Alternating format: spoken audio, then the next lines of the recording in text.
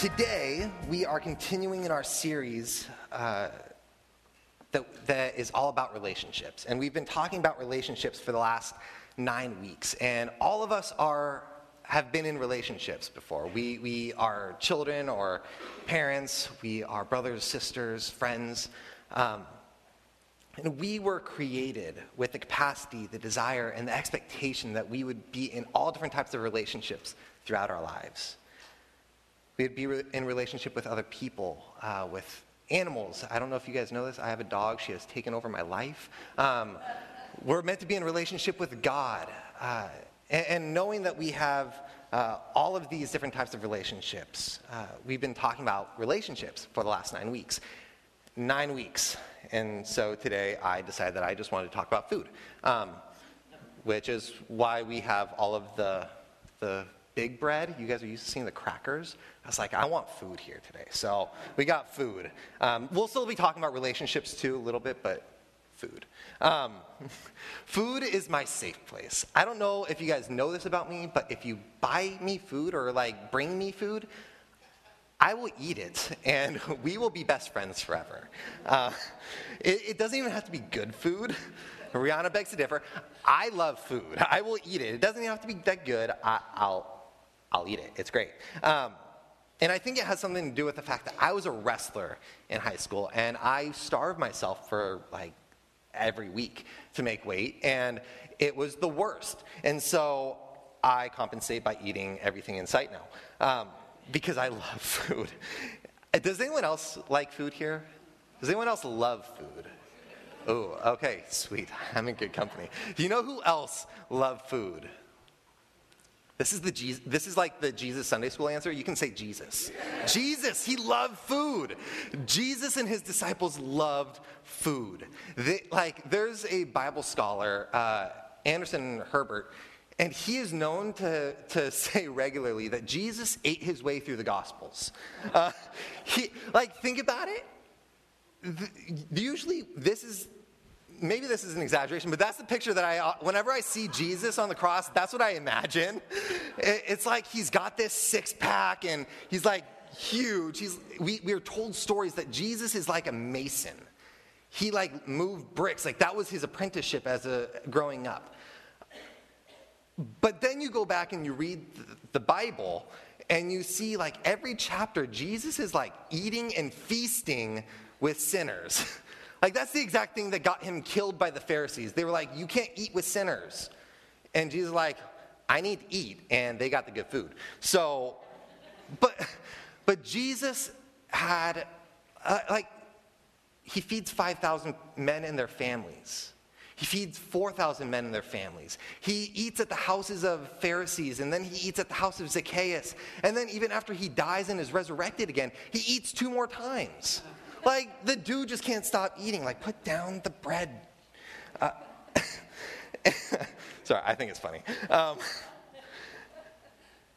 And so when I started thinking about this, I started to feel a little bit better about myself. Because while Jesus we're told he looks like this, I think he probably had the ancient equivalent to a beer belly and some love handles. I'm probably going to get some emails, but that's how I like to imagine Jesus now. Because Jesus and his disciples loved to eat. They ate all the time. They built their ministry around food. And actually, the early Christians, this is one of the first things that we know about the early church. That the ancient world, the ancient Roman Empire, one of the little bits of information that they had was that Christians ate together, which I think is pretty obvious. I think it's actually weird that the Roman Empire decided that they wanted to know about their eating habits as a point of intel for a potentially dissident group of people. But I guess eating is important. They thought so too. And so this is one of the main one of the main reasons I'm actually a Christian today is because I kept eating with Christians. When I was in high school, I remember most of my significant conversations about Jesus, and it was either over coffee and a croissant or tacos, chips, and guac. Every single conversation I had about Jesus, it was okay, do we meet at Starbucks or do we go to La Tiendita, which is like this little taco place right next to my house. It is delicious. I'm getting hungry right now, guys. It's terrible. But food is also one of the most effective ministry tools that I found.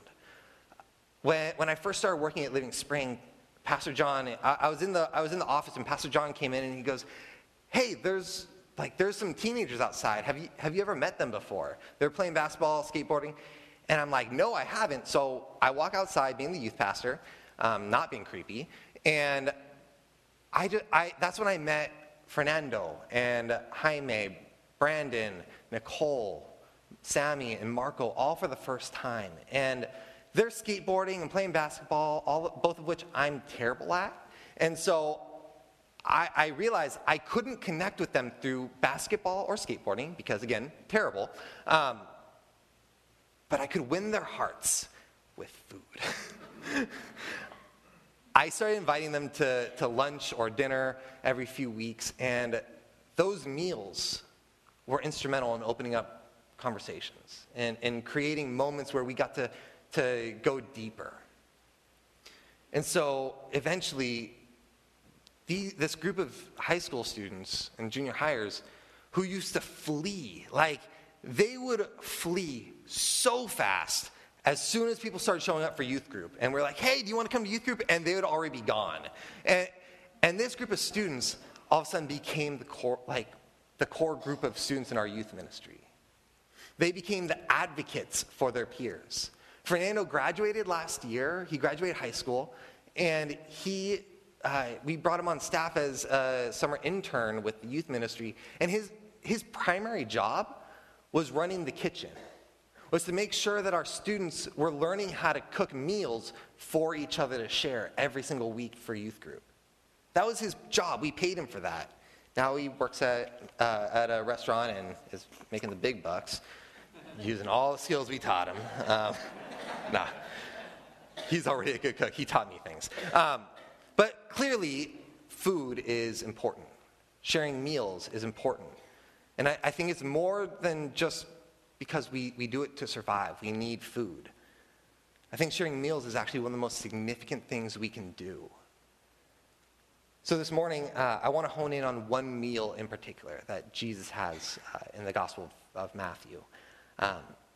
So if you do have your Bibles, go ahead and turn or click to Matthew chapter 26, verse 20. And this meal we're going to talk about today is commonly referred to as Last Supper. And what Jesus and his disciples were doing was celebrating the Passover, which is when the Jewish people would remember how God brought them out of slavery in Egypt. And we don't know the exact timeline for when all this happened, but most scholars believe that the Jews had been celebrating this ritual meal for about 1,500 years by the time Jesus does it in the book of Matthew. This means that they shared this meal every year for 1,500 years. And this meal represents their freedom. Of course they're going to celebrate freedom from slavery. Of course they're going to remember how God delivered them out of slavery. And this is perhaps one of the most important holidays in the entire Jewish calendar. It's like 4th of July or Cinco de Mayo or Juneteenth. Like these are days that we celebrate freedom, independence. And so, of course, like any of those holidays, we celebrate the Passover with food. And so we're going to go ahead and read. I mislabeled this, so I'm really sorry. It says 1 Corinthians. It's actually the book of Matthew. I don't know what happened. But when it was evening, Jesus took his place with the 12, and while they were eating, he said, "Truly I tell you, one of you will betray me." And they became greatly distressed and began to say to him, one after another, "Surely not I, Lord." He answered, "The one who has dipped his hand into the bowl with me will betray me. The Son of Man goes as it was written of him, but woe to that one by whom the Son of Man is betrayed. It would have been better for that one to not have been born." Judas, who betrayed him, said, "Surely not I, Rabbi." He said, "You have said it so." Have you ever eaten with someone that you would consider an enemy or a traitor or your potential downfall? This is one of those incredible things about Jesus that I fall in love with every single time I read this passage. I don't think that the purpose of this meal was to cast shade at the disciple who was going to betray him. I don't think that because all of his disciples betrayed him. Yes, there's a curse in here, but when we look back at the gospel and we remember, the reality is that all of Jesus' disciples betrayed him. They ran away. They abandoned him. They denied knowing that he was who he was, and they forgot what he said about his own death. And even though they claimed that they would be faithful to him, even to the point of their own deaths, as soon as the guards showed up, they were gone. They fled as quick as my students did when youth group was about to start. This is the crux of it, though. Jesus shared this incredibly important meal with a group of people he knew would betray him. It wasn't just Judas. All of the people at this table betrayed and abandoned him. And still, Jesus ate with them. Still, Jesus dipped his hand in a cup, passed around bowls of bread and bowls of food and baskets of bread. And it was always to this group of people that he knew would hurt him. And so when Jesus was doing all of this eating and feasting, it was actually unheard of for religious leaders to be in the same vicinity as, let alone eating with sinners and people that were unclean. But Jesus flipped that mentality on its head, and he makes it clear that those are the meals he's most excited for. Those are the meals that will bring healing to people's lives. As a youth worker, we have conversations all the time about loving one another and about compassion and how do we make change in a very real change in a broken world. And inevitably one of the answers to literally every single small group question I've asked is, well, we can hang out with people. We can when we see people alone eating, we can go sit with them. Or if it doesn't look like they have friends, I'll be their friend. And it used to bug me a little bit because it feels like an easy answer. It feels cheap. Okay, you can say that. Are you going to do it? But then as I was thinking about this message, I started to realize that's not an easy thing to say. It's harder to do, but it's not even easy to say. It's incredible to me that students, from a relatively young age, can recognize that meals are meant to be shared. Let me say that again. Meals are meant to be shared. I think we all kind of get that. We all know that. And if you enjoy eating meals by yourself, that's totally okay. I do too. Half the time I go In-N-Out and I don't want people to see that I'm eating In-N-Out, so I eat it in my car. But I love In-N-Out, guys. Again, food. It's great. But when you're in high school or junior high, and lunchtime is an inherently social event, every day you have this inherently social period that I guarantee for most, if you're eating alone, it's a tipping point. When I've talked to students in the past, and we're just trying to trace back what has caused their depression or their anxiety or just their feelings of loneliness, most of the time it stems back to lunchtime. This is one of the few moments that they can name and say, I never have anyone to eat with. For Jesus, meals are some of the most important and the most effective ministry moments he gets. It's at the table that he gets asked people questions and restore their faith. It's over bread and wine that he says, you are my brother, you are my sister, you are my friend. You are more valuable than you could ever know. And not just to our Father in heaven, but to me. You are valuable. And that's exactly why he says this next little bit occurs and is so important. This is the actual 1 Corinthians passage. No, it's not. What am I talking about? It's still Matthew. I messed up. He says, while they were eating, Jesus took a loaf of bread, and after blessing it, he broke it and gave it to his disciples and said, "Take, eat. This is my body." Then he took a cup, and after giving thanks, he gave it to them, saying, "Drink from it, all of you. For this is my blood of the covenant, which is poured out for many for the forgiveness of sins. I tell you, I will never drink again of the vine until the day when I drink it with you in my Father's kingdom." The reason we're looking at this passage today is because here we get to see how Jesus reshapes our understanding of reality.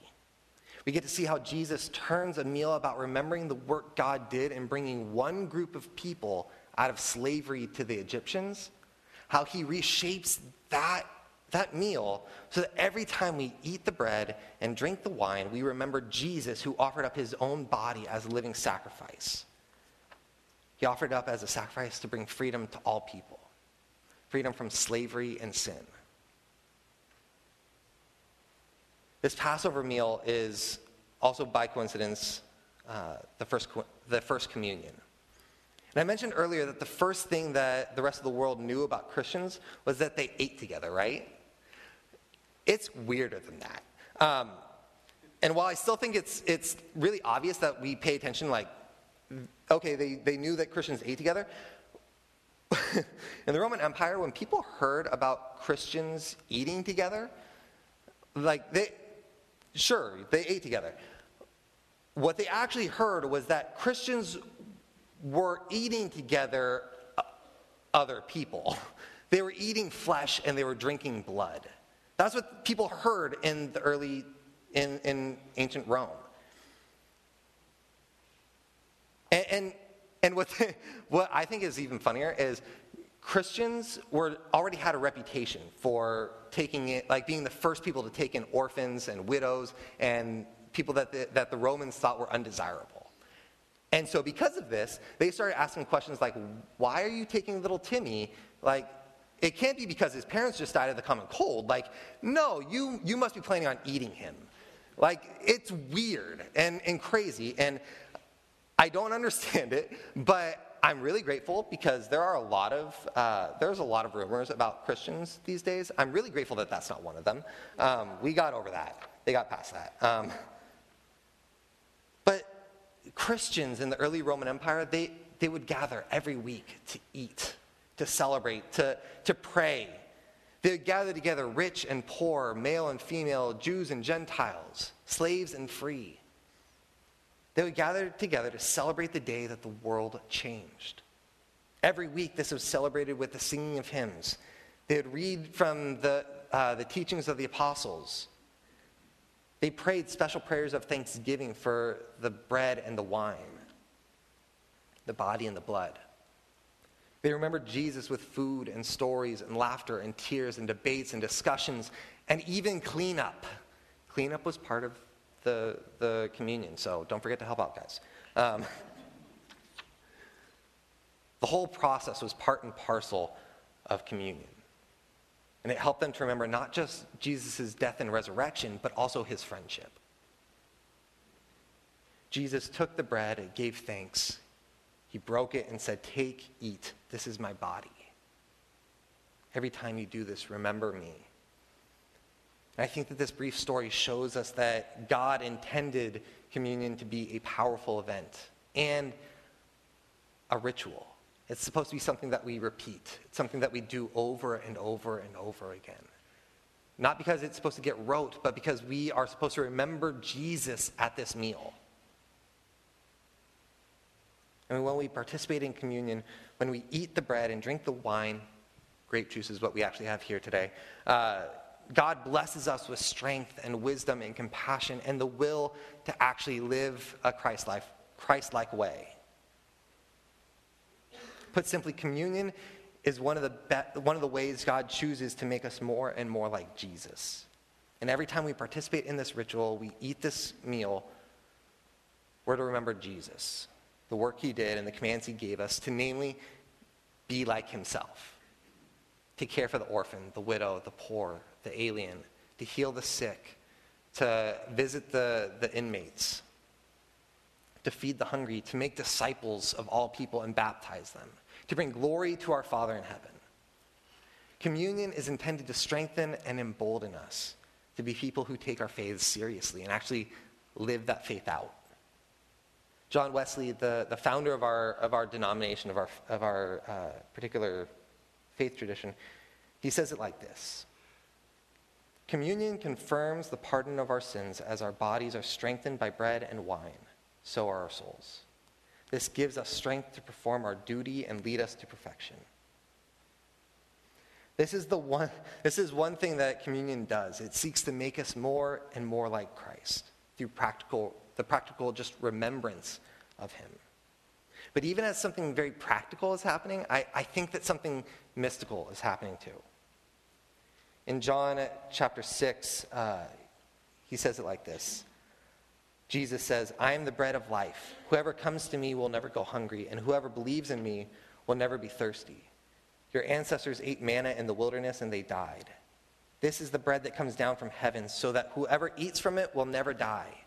I am the living bread that came down from heaven. Whoever eats this bread will live forever, and the bread that I will give for the life of the world is my flesh." In both of these instances, back at the Passover dinner and here in John, Jesus is telling us to eat and drink, to gather nourishment and sustenance. In the same way that the physical elements, the physical bread and the physical wine are literally eaten and drank. The body and the blood of Jesus nourishes our souls. And so we need both, which is what Paul reminds the Corinthians of. And here's the 1 Corinthians passage. Here we go, guys. I got it. It says, "Now, I don't praise you as I give the following instruction, because when you meet together, it does more harm than good. First of all, when you meet together as a church, I hear that there are divisions among you, and I partly believe it. So when you gather together, it isn't to eat the Lord's meal. Each of you goes ahead and eats a private meal. One person,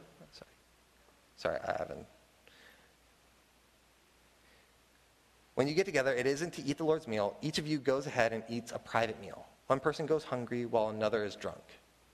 Don't you have houses to eat and drink in? Or do you look down on God's church and humiliate those who have nothing? This is why those who eat the bread and drink the cup of the Lord in an unworthy manner will be guilty of the Lord's body and blood." This isn't an issue about people eating too much bread or drinking too much wine. Paul wasn't an anti-gluten fanatic. The issue with the church in Corinth was that the wealthy were separating themselves from the poor and the slaves who had jobs. Like, they had to work, and so they couldn't even leave their jobs and get to the church until they were finished. And so by the time they got there, though, the wealthy people, the people that held themselves as elite, would already be done with all the food. They wouldn't leave anything for the poor people. One of the main points of communion is that it eliminates division and brings all people of every race, gender, and socioeconomic status to the same table to participate in the same meal. This church was letting some of its people go hungry and thirsty while others were gorged and drunk. One of the reasons we only use grape juice today. If you've ever read this passage, you might be like me, and I've gotten tripped up by this. Like, do I not, am I unworthy to eat this bread and drink this wine? Am I unworthy to approach God's table? Let me tell you, no, you're not. You're not unworthy. Scripture never talks about being unworthy to eat the bread and drink the wine. It talks about eating and drinking in an unworthy manner so as to leave others hungry and thirsty, but not about being unworthy ourselves. So don't be afraid to come to the table today and participate in communion, to remember Jesus and allow him to make you more and more like himself. As Free Methodists, we believe in something called the open table. which essentially means you don't have to be a member, you don't have to be baptized, you don't have to be perfect or even really a good Christian to take communion. You don't actually even have to be a Christian technically. If you want to draw closer to God, if you want a deeper relationship with God, if you are seeking after Christ in your own fashion, come and take this meal. You don't have to be 100% convinced, but if you want a closer relationship with God, come, eat some bread, drink some wine, grape juice, and ask him to be with you, to change you, to make you more like the person of Jesus. A few months ago, Rihanna told me about an experience she had at another church, and she said I could share it this morning. She was there preaching. She got asked to be a guest preacher at this church, and this is a week that they were serving communion, and so they also asked her to serve communion. And she was so happy when she got to share this experience with me because she saw this teenage boy walk up to her, and with a smile that only a teenage boy can have when approached with food, he's so delighted that he gets to come and eat this bread. He takes a huge chunk of bread off. Like, it's almost unseemly how much bread he takes off of this loaf. But he's so delighted because he knows it's delicious. He knows that it was baked to nourish and sustain him. And when you contrast that with so many of the other people that she got to serve that day, who it felt like took pains to tear off as small of a piece of bread as they could, it feels like so many of us are ashamed to be hungry. It feels like so many of us are afraid to take too much, that we'll run out of bread. But let me tell you this. We have plenty of bread. We have plenty right here. You can see all of it. We serve a God of plenty. And in this meal, we remember Jesus, who fed 5,000 men and their families. That means teenage boys. With 5 loaves of bread and 2 fish. We serve a God of plenty. Just don't separate yourselves from the poor, from those who don't have anything. You'll be fine.